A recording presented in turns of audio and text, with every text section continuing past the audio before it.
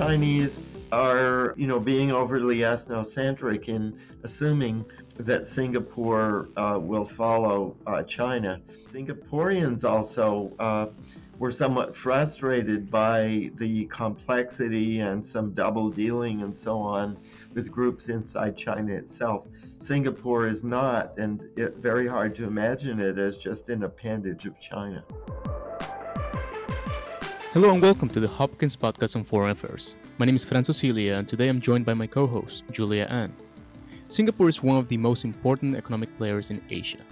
Yet, as tensions between the United States and China continue to increase, it has found itself in a precarious situation. How to sustainably straddle the middle ground between these two superpowers while continuing to increase its economic power without alienating anyone? To answer this question and more, we're joined today by Professor Kent Calder. Professor Kent Calder is the interim dean of the Johns Hopkins School of Advanced International Studies. He also directs the Edwin Reischauer Center for East Asian Studies at Johns Hopkins SAIS, and previously served as the school's vice dean for faculty affairs and international research cooperation. Prior to joining SAIS, Professor Calder served as the special advisor to the U.S. ambassador to Japan, the Japan Chair at the Center for Strategic and International Studies, and a professor at Princeton University. We hope you enjoyed this episode of the Hopkins Podcast on Foreign Affairs. All right, Dr. Calder, thank you so much for joining us today. Thank you. It's a real pleasure to be here. So let's begin with some background on Singapore. How did such a small island become the economic hub that it is today? Well, of course, there's the heritage of history. That's important. The fact that Singapore became an entrepot port, a center for finance and trade, that was a key core member of the British Empire in the days when Britain, of course, was the most powerful nation in the world and also was a strong supporter of free trade. That heritage that began in 1819, of course, and then continued into the 1960s, was a key part. But I certainly don't think that that's all. Of course, Singapore's location, located in close proximity to three of the four largest economies in the world, China, India, and Indonesia. The only one that's not close by is the United States. But of course, Singapore also just developed a close relationship there. The fact that the international trading system of the 60s, when Singapore really began to emerge as a independent nation in its own right, was also extremely important. And the fact that the East Asia was growing so rapidly. So the free market structure, I think, of the post-war world, the institutions, the legal system that were created under the British, the geographical location, and then also, of course, the stable government in Singapore itself, and the fact that it was surrounded by many other nations that were in turmoil. I think all of those things together proved to be crucial in the rise of Singapore as an economic hub, which has been, of course, particularly rapid, I would say, in the last 20 years. And leadership, far-sighted leadership, finally, I think, has also been a key part of that. So what is Singapore's position of importance in today's society or world? What role or interest does Singapore have either in Southeast Asia, or what greater role does it have in the global market as a whole? Well, first of all, in Southeast Asia, of course, it is a small country. It's right next to Indonesia, which has, 50 times or so its population. And yet, because it does have all of those, it's stable politically, and it has global capabilities and the local offices of multinationals, and also, I think, very importantly, a discrete ASEAN first foreign policy that allows it to play an important coordinating role between the region and the world. I think all of those at the regional level are important. If there were a single word for Singapore's position, however, I would really call it a mediator between Southeast Asia and the world, a mediator between the Sinocentric world, which is becoming increasingly important, the world of Greater China, of course, the PRC itself, the People's Republic of China, but also as a part of China, Taiwan, and also the expat networks around the region, Chinese networks that are very important. But also very discreetly, of course, developing ties and preserving ties with the other important nations of the region, with Indonesia, with India, and not simply being China-centric. And in that respect, I think it's important, the other key mediating role that Singapore has is between the United States and Asia. This began in the trusting relationship between Singapore's founder, Lee Kuan Yew, and Henry Kissinger, and the strategists who began building America's relationships with China as the Vietnam War was ending. I think those actually were crucial. And again, a mediating role. That, in a word, is what has made Singapore so important, that it can be a mediator. And Professor Calder, you mentioned that Singapore sees itself as this mediator between the Sinocentric world and the other players in the region, including the United States. So we want to jump into what the relationship with China and the United States is respectively. So for my first question, I want to ask, what is Singapore's relationship with China, and how is it unique from other countries' relationship with China? Well, I think the most important thing to remember is that Singapore is over 70% ethnic Chinese, but a variety of groups within China itself, Hokkien, Hakka, Chaochu, a wide variety of Chinese ethnic ties with different parts of China, and also at some distance with China. It's both intimately related to China through ethnic ties and the networks that have been fostered over generations, but also the fact that it is at some distance with China. And so it understands China well, and yet it's also somewhat detached from China, particularly politically. It's important to remember the evolution, over Singapore's early history.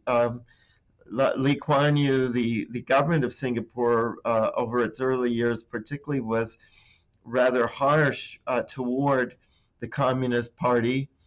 It maintained distance from mainland China, particularly in the days when China was under embargo and relations between the U.S. and China were so poor. And yet it understood China. So that, I think, is a big difference. It has strong cultural ties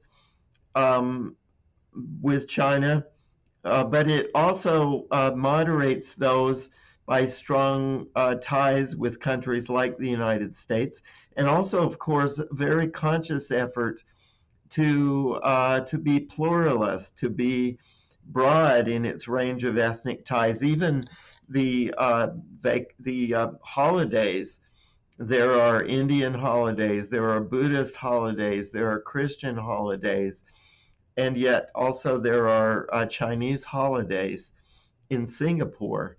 And the ethnic mix of the cabinet is also pronounced. Singapore has rarely had ethnic Chinese foreign ministers, for example. They've generally been of Indian origin. So playing on diversity, understanding China, but maintaining some distance with China. I think those are the key things that are unique about Singapore's relationships with a country that it knows very well. And Professor Calder, Pew Research found last year that Singapore has one of the highest approval ratings of China at 64%. And in the same poll, 70% of Singaporeans expressed confidence in Xi Jinping as well. Now, those to me are very interesting statistic as to foreign policy makers here in the United States. So I want to turn over to what is Singapore's relationship with the United States, and would you say that the U.S. and Singapore are allies, or do they have a different type of relationship? I think it's important to remember that Singapore and the United States share some deep and I think enduring common interests. Both of them believe that the Asia-Pacific region, or the Indo-Pacific, no matter how you want to characterize it, needs to be pluralistic, and also that it should be market-oriented. They have subtly different, I think, definitions on some issues of pluralism, and of course, Singapore does have democratic elections and so on. But it's had a stronger pattern of one-party dominance, of course, than the United States has had. I think the characterization in Singapore of being positive toward President Xi Jinping is not to say negative toward the United States. As I said, Singapore feels it does need the distance from China itself. Many people in Singapore, I think, feel proud of their Chinese origin. And although, of course, it's a very diverse society also, and proud of the fact that China has risen in a global standing over the years, and that President Xi, in many ways, has fueled that particular rise of China. So I don't think, it might seem from the outside that those two things are inconsistent, but I don't think so. I think the Chinese or the Singaporeans are both, believe that their relation with the U.S. needs to be strong. They have lots of foreign investment from multinational firms. Their economy is market oriented, and they have been strong supporters of the global free trade system. At the same time, they do have a broadly positive relations with China. So I don't think, to answer your question, I don't think the two are, Singapore and the United States are allies in the traditional sense. They don't actually have a codified alliance agreement, as, for example, the U.S. has with Japan or with the Republic of Korea, with South Korea. That said, there is an intense pattern of defense cooperation and intelligence cooperation between the two countries. I remember when I was working for U.S. Embassy Tokyo, I was special advisor to our ambassador there, and our taxi receipts were all processed down in Singapore, and the checks that were cut for the U.S. embassies across the Asia-Pacific region were from Singapore. There are only about 500 or so uniformed U.S. military personnel in Singapore, but Singapore repairs U.S. aircraft, or the Changi naval facility, of course, repairs U.S. aircraft carriers. It's the one place between Yokosuka and the Persian Gulf and Diego Garcia that's capable of that sort of thing. Singaporean forces drill with their American counterparts at Luke Air Force Base in Arizona. So there are many, many ways that the two countries cooperate on security matters, but without the traditional codified and bureaucratized treaty arrangements. Yes, status of forces agreement, but not the more elaborate treaty arrangements. So it's not, I guess I would call Singapore a country with an intimate defense relationship and intelligence relationship with the U.S. That's also a global forum for relationships around the world that is incidentally aligned also with the United States. And as China's power has grown in recent years and maybe tensions have increased between the US and China, I think we really kind of saw Singapore play out part of its mediator role that you talked about, as it has, warned the US and China multiple times to de-escalate tensions. I think just a few weeks ago, it warned the US to not take such a hardline approach on China. And so I'm wondering if the pressure has increased for Singapore to make some kind of a clearer choice between the two nations as the tensions have grown. And if so, what steps has Singapore taken to gradually move closer to one country or another, if any steps at all? Well, that is an extremely good question. In its heart of hearts, I think Singapore would like to be an honest broker, which is also sufficiently autonomous that it can, of course, pursue its own national interests. Since it's a relatively small nation, it doesn't want to see any one power, particularly a power that wants to control others, dominant in its neighborhood. It is difficult. I think it is difficult for Singapore. The more tensions rise between China and the United States, the more difficult that is for Singapore. That's precisely why it wants to do its best to try to, dampen down those tensions. I would also say that the more market-oriented the Chinese economy itself is, the easier it is, generally speaking, for China, or rather for Singapore. That said, if China becomes more control-oriented, less market-oriented, that also opens some important niches for Singapore.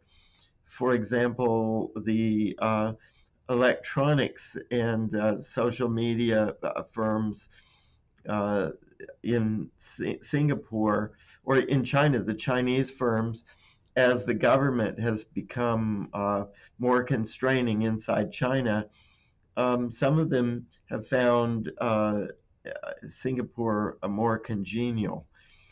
So it's a complicated thing for Singapore. I would say that it will not become strongly antagonistic to Singapore, or rather to mainland China, but that it will, so that as tensions rise, it will take the side of trying to be an advocate for an open international system, which implicitly or tacitly, I think, does tend to align it more with the United States, but it is trying its best to dampen the tensions so that it doesn't have to make a choice. And earlier you did talk about how a majority of Singapore's population is actually ethnically Chinese. And I read some scholars say that one of Singapore's biggest challenges, it might actually be getting around China's misconception that because of this commonality that Singaporeans would think like them, or eventually likely choose them if the occasion arises.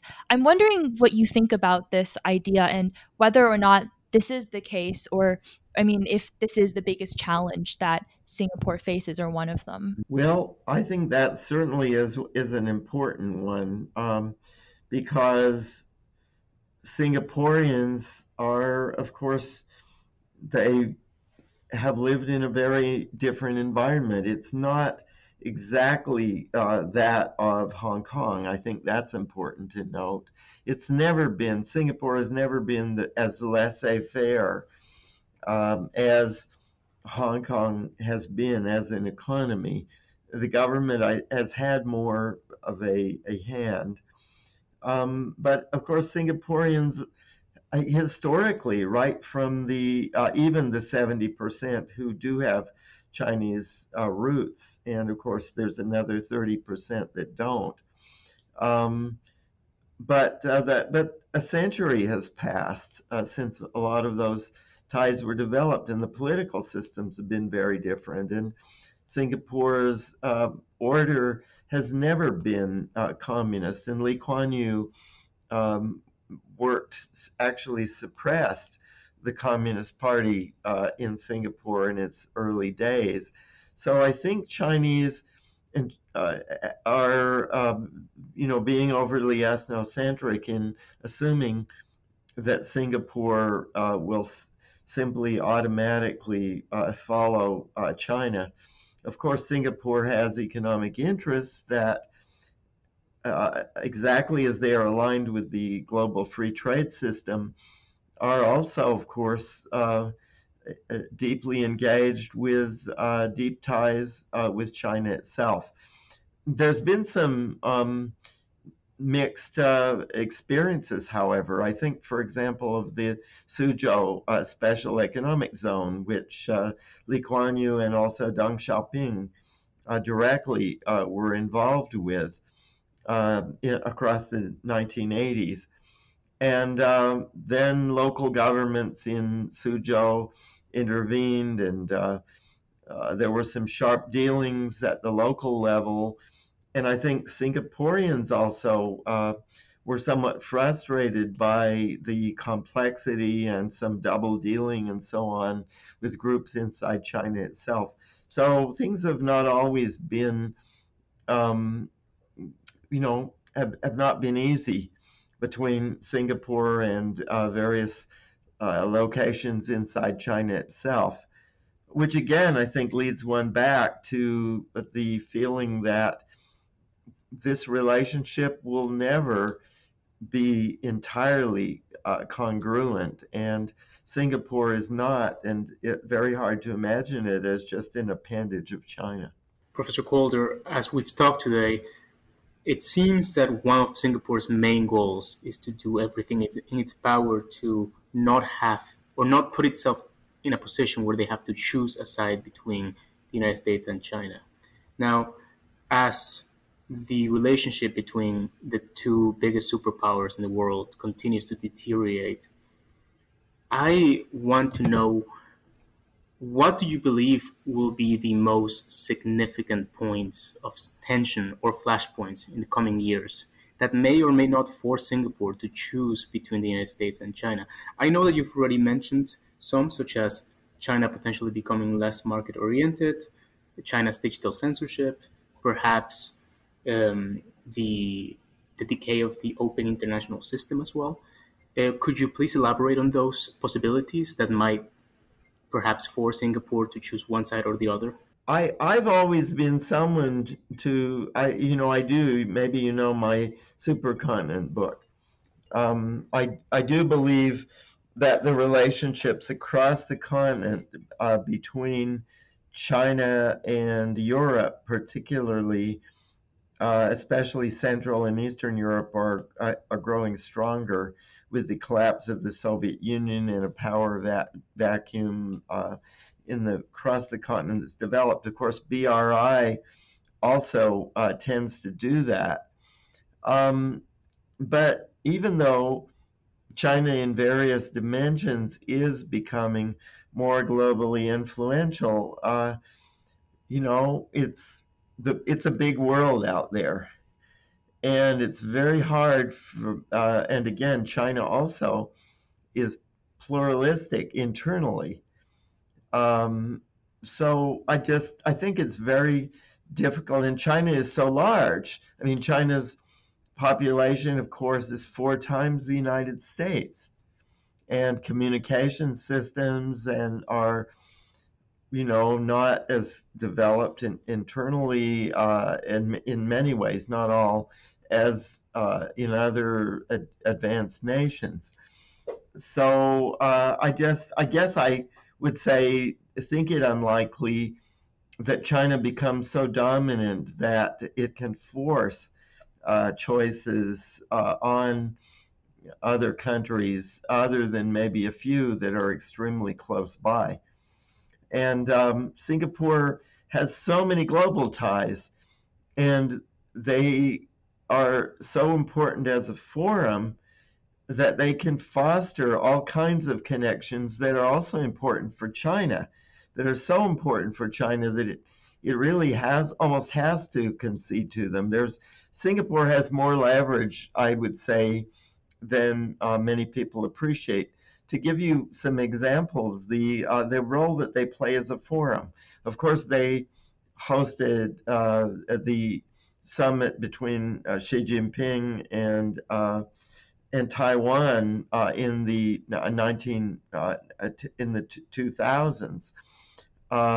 They also hosted the summit between Kim Jong-un and Donald Trump, which China did not particularly like, but which China, couldn't control, and which had some important implications for China. And I think there's a Singaporean, leverage and so on that flowed from that. So I do think that I guess what I'm saying is that Singapore has many ways of finessing what is potentially a painful problem for them. What areas are going to be difficult? I think one dilemma probably is human rights question. Of course, that has been very, very difficult for Hong Kong in the wake of the national security law. Singapore has been, of course, it is not as insistent on a Western European or an Anglo-American set of parameters in that regard. So I don't think that is probably as difficult. You take artificial intelligence, or you take monitoring systems, CCTV monitoring systems, both their development and their implementation. Those areas, I don't, the Singapore is not choosing explicitly a Chinese-style system, but the antagonism to the Chinese system is not the same as it would be in the United States. It could be that in the approaches to multinational corporations, particularly some of the major social media firms like Google and Microsoft and so on, of course, the approaches that those firms have to media is different from that of mainland China. But again, the environment in Singapore, the fact that it is further away and less politically dependent on China than Hong Kong or other countries that are close by, gives it an autonomy that allows it to be not all things to all people, but certainly to have a face toward China that is congenial and also have a face toward the United States. I do think that the dilemmas that are becoming painful in U.S.-China relations are also things that largely Singapore is able to finesse, at least from what I've seen so far. So, in that same vein of like how Singapore might be able to finesse all of these points where there might have to be a decision to be made, they're able to finesse. Does that also signal that whatever, like, if Singapore were to make some kind of a stronger decision, it would be all the more important? I guess, in other words, whatever Singapore ends up doing, does that strongly affect other country in the region facing similar dynamics? Does it have enough influence that even if it doesn't make a strong decision, it makes any other decision, it could sway any other surrounding countries' decisions as well? Well, you use this term strong decisions. If this is a question of values, I mean, I do believe that there are values that Singaporeans hold. The belief in, I think, markets, the belief in personal dignity for citizens of Singapore, and so on. Certainly there are some core values that, as individual Singaporeans may hold. I don't think in foreign policy that Singapore is a moral leader on the conventional human rights agenda. I would say that I think on issues like climate, there are important issues that do have moral dimensions, like global warming, on which I think Singapore has taken strong and very productive stances. It's been on basics of intellectual property protection. Singapore has, I think, been quite strong. So it's a matter of what one means by strength and in what area. I wouldn't say across the board that it's been a leader on values questions. It's a more limited range of issues. Its foreign policy generally, I think, is quite pragmatic. It wants to be well thought of to a broad range of countries around the world, and to deal with each of them, many of them quite pragmatically. It deals with North Korea. It deals with the United States. The fact that the first summit between the United States and North Korea was held in Singapore is not by accident and flows from their pragmatism. So would they be forced into what you call stronger positions? If you're, will they take solidarity with, some of the groups in Hong Kong? On that, it might be as individuals you'll find that, but I would not think that the Singaporean government would want to step into issues like that. I think it's not going to step into issues relating to Xinjiang or to things that China might consider to be internal matters. But on, as I said, on climate, on global free trade, on intellectual property protection, on things like that, it will take a stand. So it really depends, I think, on the issue. So it sounds like to me, and correct me if I'm wrong, Professor, other than those three that you've listed on other wider geopolitical issues, it seems like if we were to see a decision from Singapore or a marked decision, it would be more likely as part of a natural or larger trend following other countries rather than like as its own first thing and as a leader of other countries in the region. Yes, I think that is right. Because just it's in the nature of its position. It's a small country that does have to live in a dangerous environment in a dangerous world. Now, it can occasionally play what amounts to a pivotal leading role. If you think of the early days of the U.S. overture to China, for example, Henry Kissinger's early overtures. Lee Kuan Yew played a key role in those. And that was right at a cutting edge of global foreign policy. So it's not to say that China or that Singapore never plays a significant role on global issues, but on things that affect its own, what should I say, its own security, its own broader interests, it tends to be a follower rather than a leader more, I think. And to wrap up the podcast today, what can or should the United States do today and in the coming years to ensure that Singapore does not feel it has no other options but to follow China's lead? In what ways can the U.S.-Singapore relationship and, as an extension, the U.S. position in Southeast Asia be improved to avert such a scenario, in your opinion? Well, I think one important thing is communication.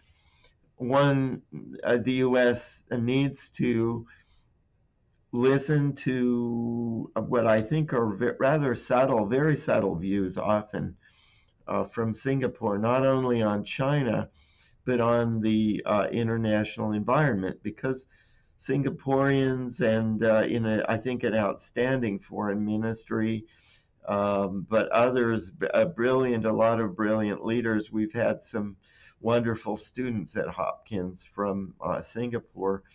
Singaporeans have their ear to the ground. They're realists. They have an understanding of important global developments. So I think that Singaporeans, in terms of setting intellectual agendas, or at least being harsh critiques of what otherwise could be naive formulations of Asia policy. Listening to Singapore is one aspect of this. At a whole series of levels. I've done so in the government, outside the government, with academic discussions. All of those, I think, we need that kind of communication. Also, I think it's important for the United States to continue to be an advocate for a better world that includes a moral dimension, even if Singaporeans may find it hard to speak out easily on those questions. Not only Singaporeans, but others in the region, I think, do appreciate, as long as the U.S. isn't provocative. Sometimes Americans don't appreciate well enough, I think, the importance of face, or the possibility that they might be perceived in a historical vein that really violates America's own history. It was not the traditional imperial power in Asia. That was the British. It wasn't the Americans. But if Americans are too hard and too harsh in condemnation, some of what they have to say, I think, can be confused with, dictation and arrogance and so on. So the U.S. has to watch out for that sort of thing. It's a delicate combination of standing for something and yet not being too imperious in insisting on it. Finally, I do think maintaining America's own strength at home. Defense capabilities are one thing, and I think that involves partly not getting into misguided adventures or staying too long, as we may very well have done in the case of Afghanistan or possibly even Vietnam in many of our foreign policy commitments. To be realistic about what we can do, but then to stand by the commitments that we make.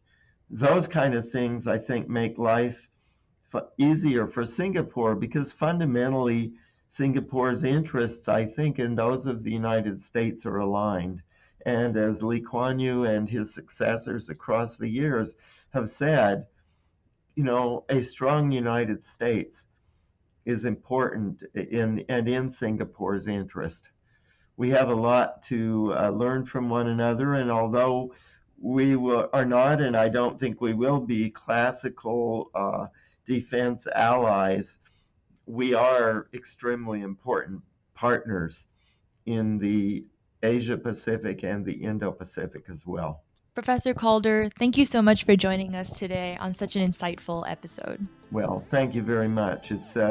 Julie, it's a real pleasure to speak with you today. Thank you so much for listening to this episode of the Hopkins Podcast on Foreign Affairs. We hope you enjoyed it. We would like to say thank you to the International Studies Program at Johns Hopkins University and the SNF Agora Institute at Johns Hopkins University for making this episode possible. Remember to follow us on social media at Hopkins POFA on Twitter, Instagram, and Facebook for the latest and greatest of Hopkins POFA content. Hit follow on Spotify, subscribe on iTunes, and leave a rating. We'll see you next time.